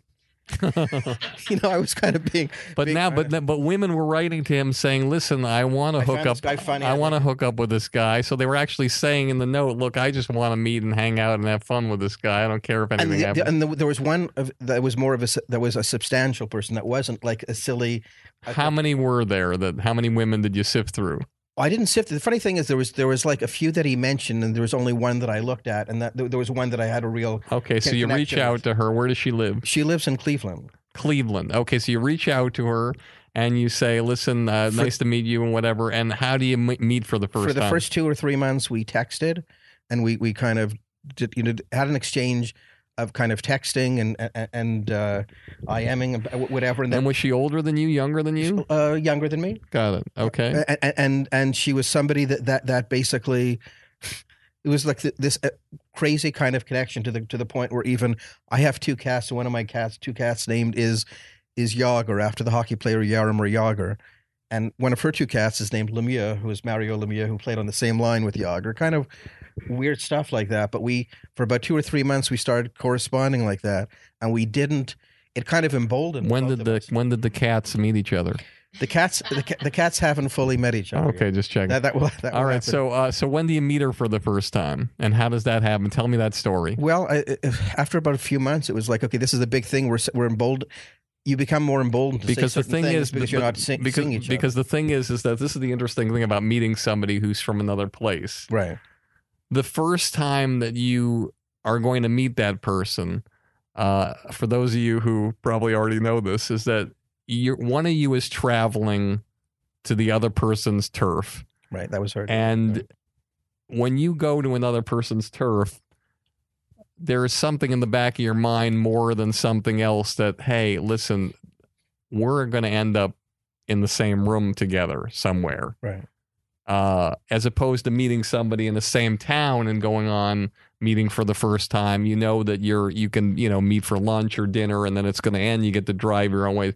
Somebody's making a commitment to fly to a certain place. They're staying overnight, and the chances are that something is going to happen. I put her in a Ramada Inn.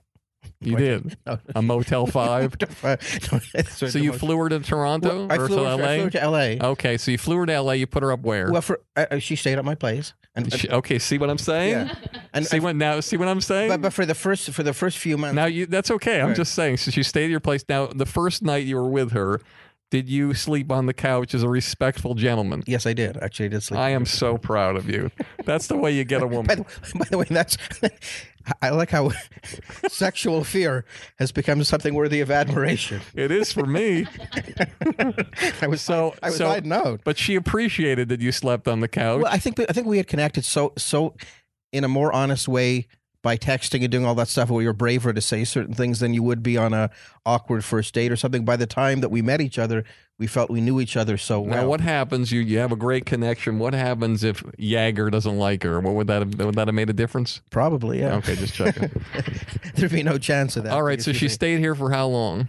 Well, she's we've been engaged for a few years now, and her father unfortunately isn't well, and she's helping take care of him in Cleveland, and but she's a flight attendant and frequently comes to LA, so we get to see each other a lot throughout the year. But it'll be when circumstances are better that she'll be able to move here. They say a woman knows within 5 minutes of meeting a guy if she's going to be with him. Did she know? I think so. The thing that made me laugh is that she said when she went back. If I can tell this story, she went back to her mother, and mother asked about me, and she said, she really had all these great things to say, but she said he's quirky, and then she said, you're quirky. I was like realizing, okay, true enough. And is she taller than you? The universe is taller than me, so yeah. Got it. She's not a little person, so she's taller than me. If I were to meet her and you together, would I look her in the eyes and say, wow, this is wonderful? And would I look you in the eyes and say, Ricky, this was not a lateral move for you? Yeah, no, I think you would question her sanity. Okay, just check. But that's what's fascinating. So because you talk a lot about yourself not being a good-looking guy. Honestly, here, do you wake up every day saying to yourself, I am not a good-looking guy? By the way, the funniest part of that, if we want a really truthful answer to that, is I don't have that. I have the image that obviously I know I won't get, Tom Cruise, whatever. But in other words, I don't have as bad a self-image as I do. But what really amused me is there was one time I say all these self-deprecating things as part of shtick or whatever like that. There was one time L.A. Times.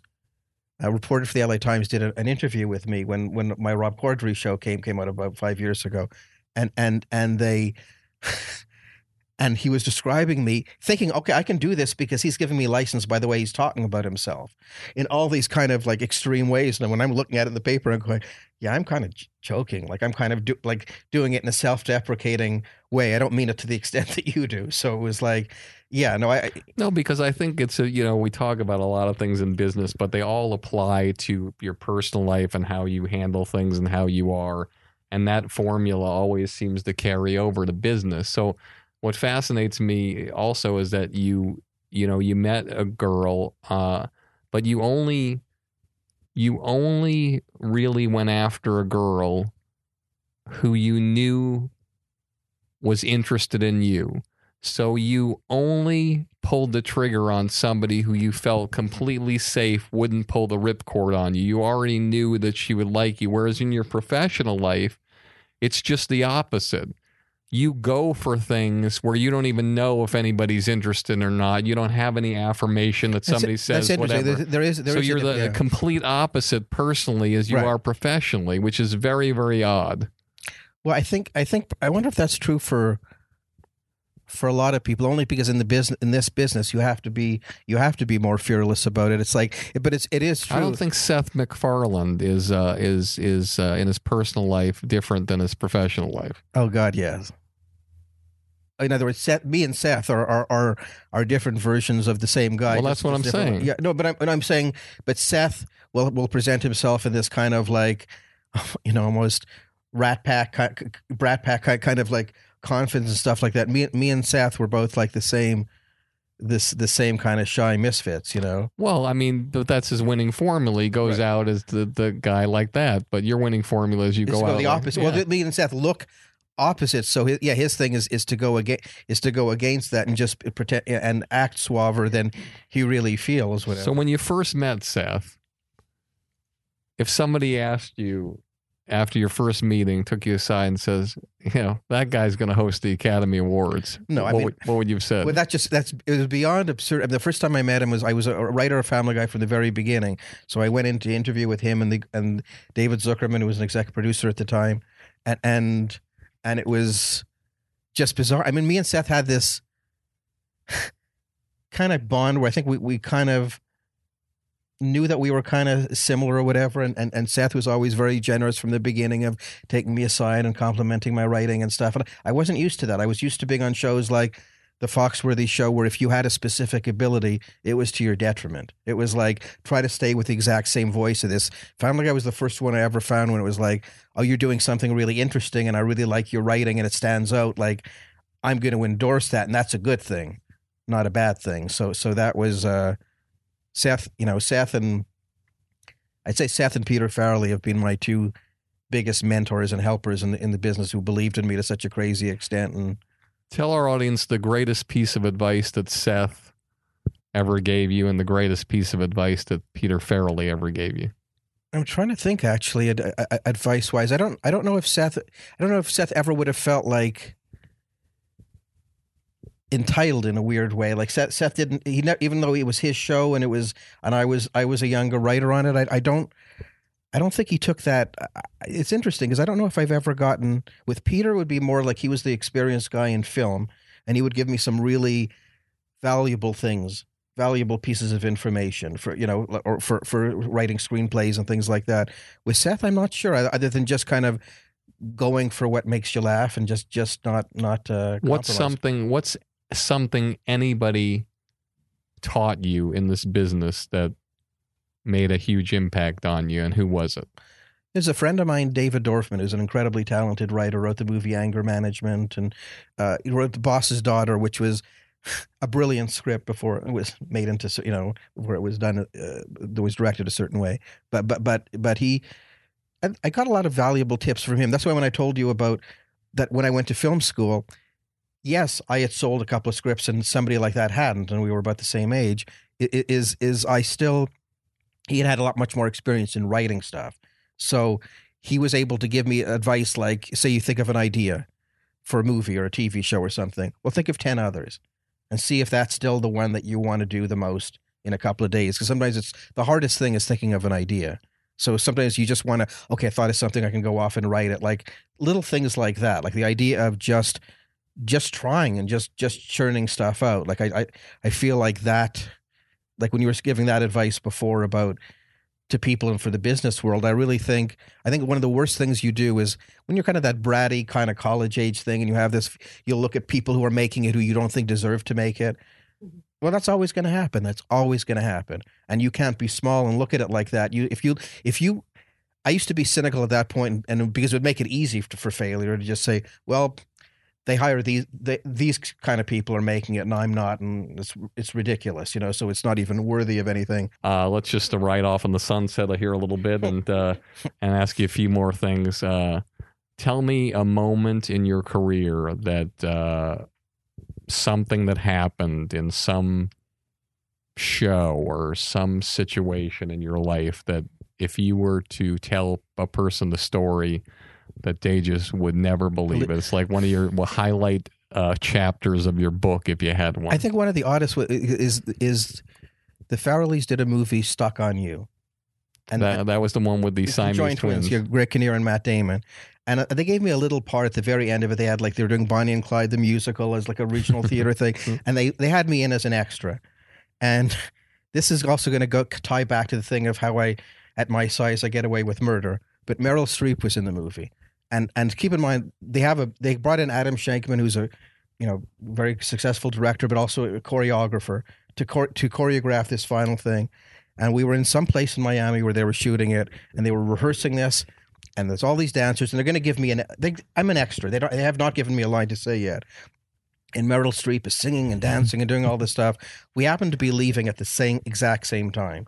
And I held the door open for her, and she did what a lot of big stars do with self-effacing, like, I'm Meryl. And I introduced myself, and I said, do I do this? And I keep in mind, I'm an extra. I had nothing to do, and she's singing and dancing her heart out for 2 hours, learning this song and dance routine. I turned to her and I said, Meryl, maybe I shouldn't say this to you because I don't know you, but I kind of felt you phoned it in tonight. and it affected my performance. So she grabbed my shoulder. She was laughing so hard. The next day, we're actually shooting the scene. She's taking a break from the thing, and she's like has her legs on some table. And I walk around. I said, "Shit, am I going to do this?" I went up to her and I said, "Meryl, I honestly thought we had this talk yesterday." And she said, "Ricky, I'm kind of preparing." I remember this all because it was such a surreal moment. But she said, "Ricky, I'm kind of preparing," and I said, "Is this the kind of method acting bullshit that's going to keep us here till midnight?" And she said, "Okay, Ricky." And she laughed. Then the very next day, they gave me one line to do, and they were doing coverage on me, and she was there, and she said, "Okay, Ricky, now you don't screw up." And I'm thinking, oh, is there any chance that maybe I'm not as cute as I think I am, and maybe I did annoy her a little bit? And they had me do that with Gwyneth Paltrow in Shallow Hal. They had a moment where they said, just as I flew the red eye to Raleigh, to Carolina, just to see the thing, and they had me go, because they direct by was sitting in the trailer, and they watch the on the monitor, then they go and give notes. And they said to me, I just flown the red eye, I was exhausted. They said, I want you, without any explanation, to go over to Gwyneth Paltrow and give the next note. And I'm thinking, please, and they just insisted. They were giving me a real note to give her. And what I did is I ended up, I didn't want to, Peter was a hero of mine. I didn't want to let him down. So I was nervous, and I was walking towards, and she's like an actress you don't easily approach. And people are wondering, who's this odd little person walking towards? And I went over to her, and I didn't remember what they said, but my only way is to do the opposite Seth thing, like from what's right for me, is to do the fake arrogant thing. And I kind of went up to her and I just said, Gwyneth, I've been watching and you seem to have no conception where the camera is. And I don't think I could work with that. And she just, to her credit, she was laughing. She immediately, and afterwards she said to me, like, I said, I'm so sorry they made me do something like that. And she said, it was hysterical. Who are you? And I said, I'm a writer friend of theirs. And I said, I do have other notes. And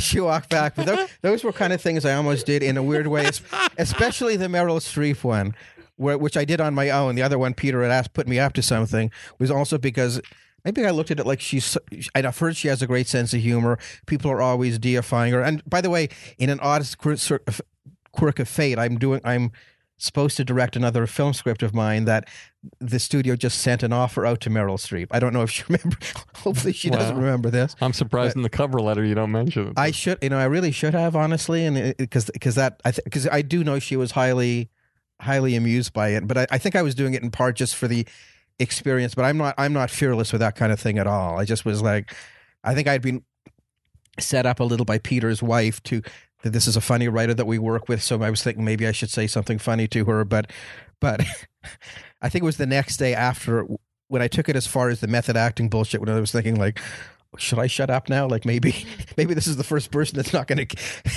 take out a tape measure and care how tall I am and just go like, I'm preparing, buddy. Just fantastic. But she couldn't have been nicer, you know. Any Family Guy story for our audience besides the one about the script that might mean something to our audience that's kind of crazy or kooky or something you experienced or...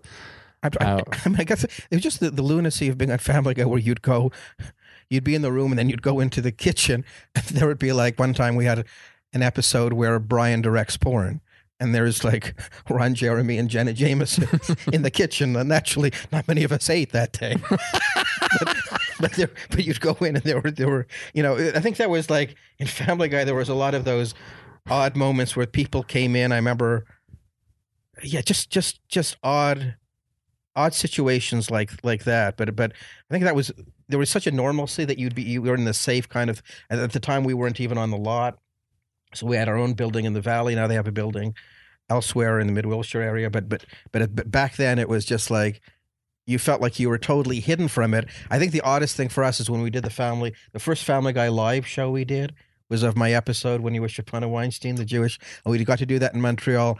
And that was the most bizarre experience to watch people, about 800 people in an audience, almost shouting out the lines in anticipation because we were all these nerds like in a room. And all of a sudden you saw the impact the show was having on people where they were remembering lines. And when Seth started to do voices like Stewie and stuff, it was like amazing for us to watch because it would be like people elbowing each other like, oh my God, he's going to do it. And we're thinking like, Seth is like a celebrity like that. That's why the fact that it's, you know, he's such a talented guy that it makes sense that he's doing these things. But yeah, when I first heard the thing about when he did the Oscars, I was writing something for Showtime at the time. And I remember sending an email to David Nevins at Showtime, and this is how fucked up crazy that Seth has made the world. I said, by the way, I'm hosting the Tonys tomorrow. And his immediate thing right back to me wasn't, fuck. He had to ask it for a second because Seth had now redefined what was possible, you know? That's right. Well, you redefine what's possible. Your biggest disappointment in show business? I think my biggest disappointment was I really liked that Rob Corddry show, The Winner, and there was a lot of networks. That was a show. Steve McPherson was one of the people that for ABC that called me right away, and all the networks were bidding on it. Nina Tassler at CBS were calling me, and at the time, Peter Liguri, who ran Fox, the Fox network, bid for it, and we gave it to him, and it was a different kind of show, and they just stuffed it into like 6 like he liked it so much. You saw how well it came out. He gave 5 episodes of the 6 to critics, which they never do. But he didn't give us a chance. He squeezed it into 3 nights, and like doing 2 episodes a night, which you can't do with the show. And that was, to tell a story really out of school, is I was on the phone with Seth MacFarlane with when we found out in New York when they were doing like for the upfronts, was when they announced their new shows for the year. We found out they weren't renewing our show after not giving us the chance they said they were. And Peter Liguri was a nice man, but I was upset. Like I was on the phone with Seth. I had just found out from Seth that they weren't, because Seth came in as an exec producer on that show as well, The Winner, because he believed in it so much. He said, I want to lend my name and help you with this. So I got a call from New York, and it was Peter Liguri, the head of Fox, and it was his assistant. And I have Peter Liguri on the phone. What prompted me to do it, I don't know, but I just went, no thanks. And I just didn't take the call. And I think for the assistant, it was probably the most confusing moment in her career. That never happened. And I got back on the phone, and Seth had said to me on the other line, he said, you are my Jesus Christ. He was just so incredibly proud of that moment, because none of it felt we were treated properly. And I look at Peter Liguri now with sympathy, as if he was in a rough position. It's like people maybe didn't get the show. They weren't given the chance to do it. And he's not making an autonomous decision. It was really tough, and he was a good guy about it. He had lunch with me after to explain everything. It was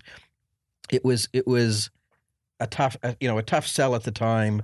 And Rob Corddry, who was brilliant, but it was earlier on or whatever. It was, but that, I think disappointment wise, I think that was the biggest disappointment I had, that didn't go forward when we would had such strong assurances that we'd have more. But Steve McPherson, who was bidding for it at ABC, didn't get it, recognized you as a great writer, and now is working with you now. And so your proudest moment in show business is what? Just completing this pilot, which I feel so good about, this No Place Like Home thing. When I just finished it, the very first pilot I did was with Johnny Galecki from Big Bang Theory. It was actually the first version of the Rob Corddry thing. I did, and that was. Isn't it funny how relationships are? Your whole podcast here is littered with relationships and how they've helped you throughout your career and how you keep those relationships. By the way, they're crucial in a way that I didn't even understand. When I looked at it, in a sense, that's something that should come in and of itself. There shouldn't be any motivation beyond that. The good people that you gravitate to are the people who believe in you, are the ones you should stay loyal to.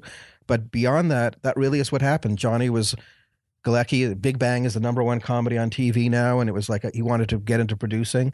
We got together for the first time in years, and I happened to have this script completed, and he said, we weren't even meeting about that script. He said, I'd just like to read what you've been writing lately, and said he loved it, and said, I'd love to make this my first producing thing. Same thing I met with McPherson. I wasn't meeting him for this. He was becoming a producer, and he read that, and he said, I'd love to, And what's interesting also as a showrunner and a creator, one of the things our audience should know is that when you write something, you have decisions to make at every level you're at. And the decisions you make often are creative decisions versus money decisions. Right. So if Ricky went forward with this project without Johnny Galecki, there is a good chance. I'm not saying it's 100% chance. I'm not saying it's 1% chance, but there's a good chance that he would have sold the show and gotten the pilot going. But he elected to work with somebody he felt safe with, somebody he felt great with, and work with them and have them have a chance to do something the first time that they haven't done before, like people did for him.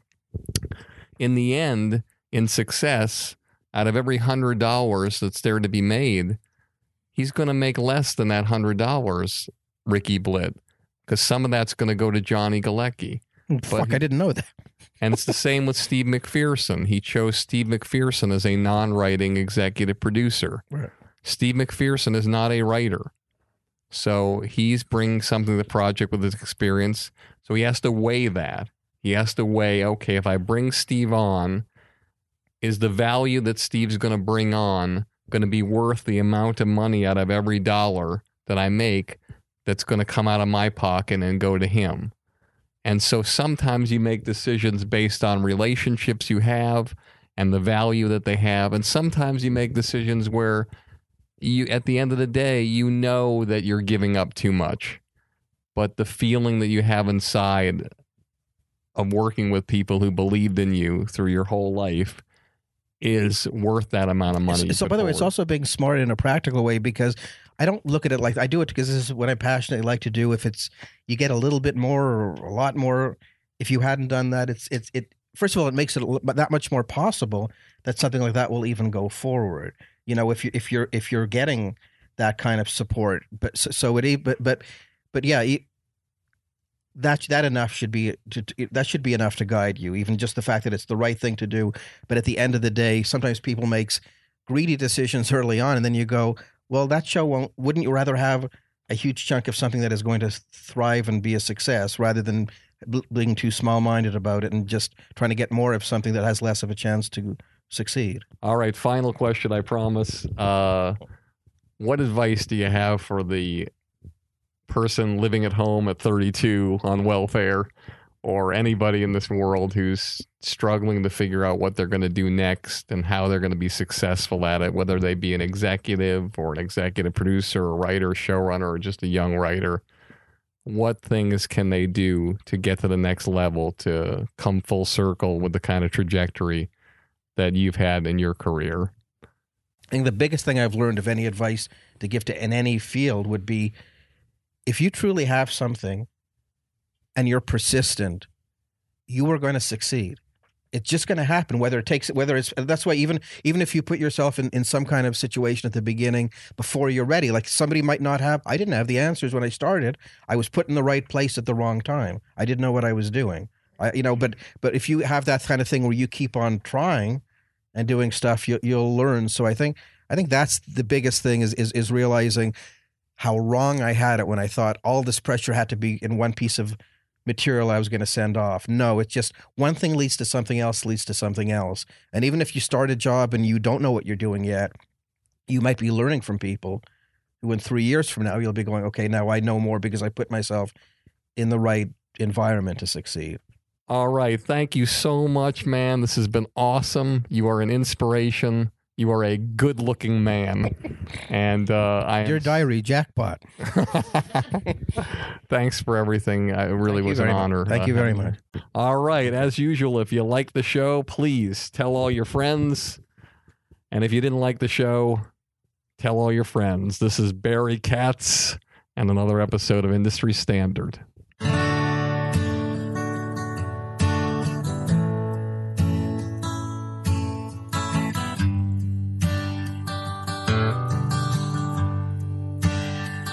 They say it's the glory, I'll scream your name, put you on shoulders, walk you to fame. You get all the money, drive that fancy car, all the people love you, 'cause you're going far. Life is for the dreamers, they have all to gain. It's never quite over till it all feels the same. You pick your own poison, dig your own grave down in the valley. A fortunate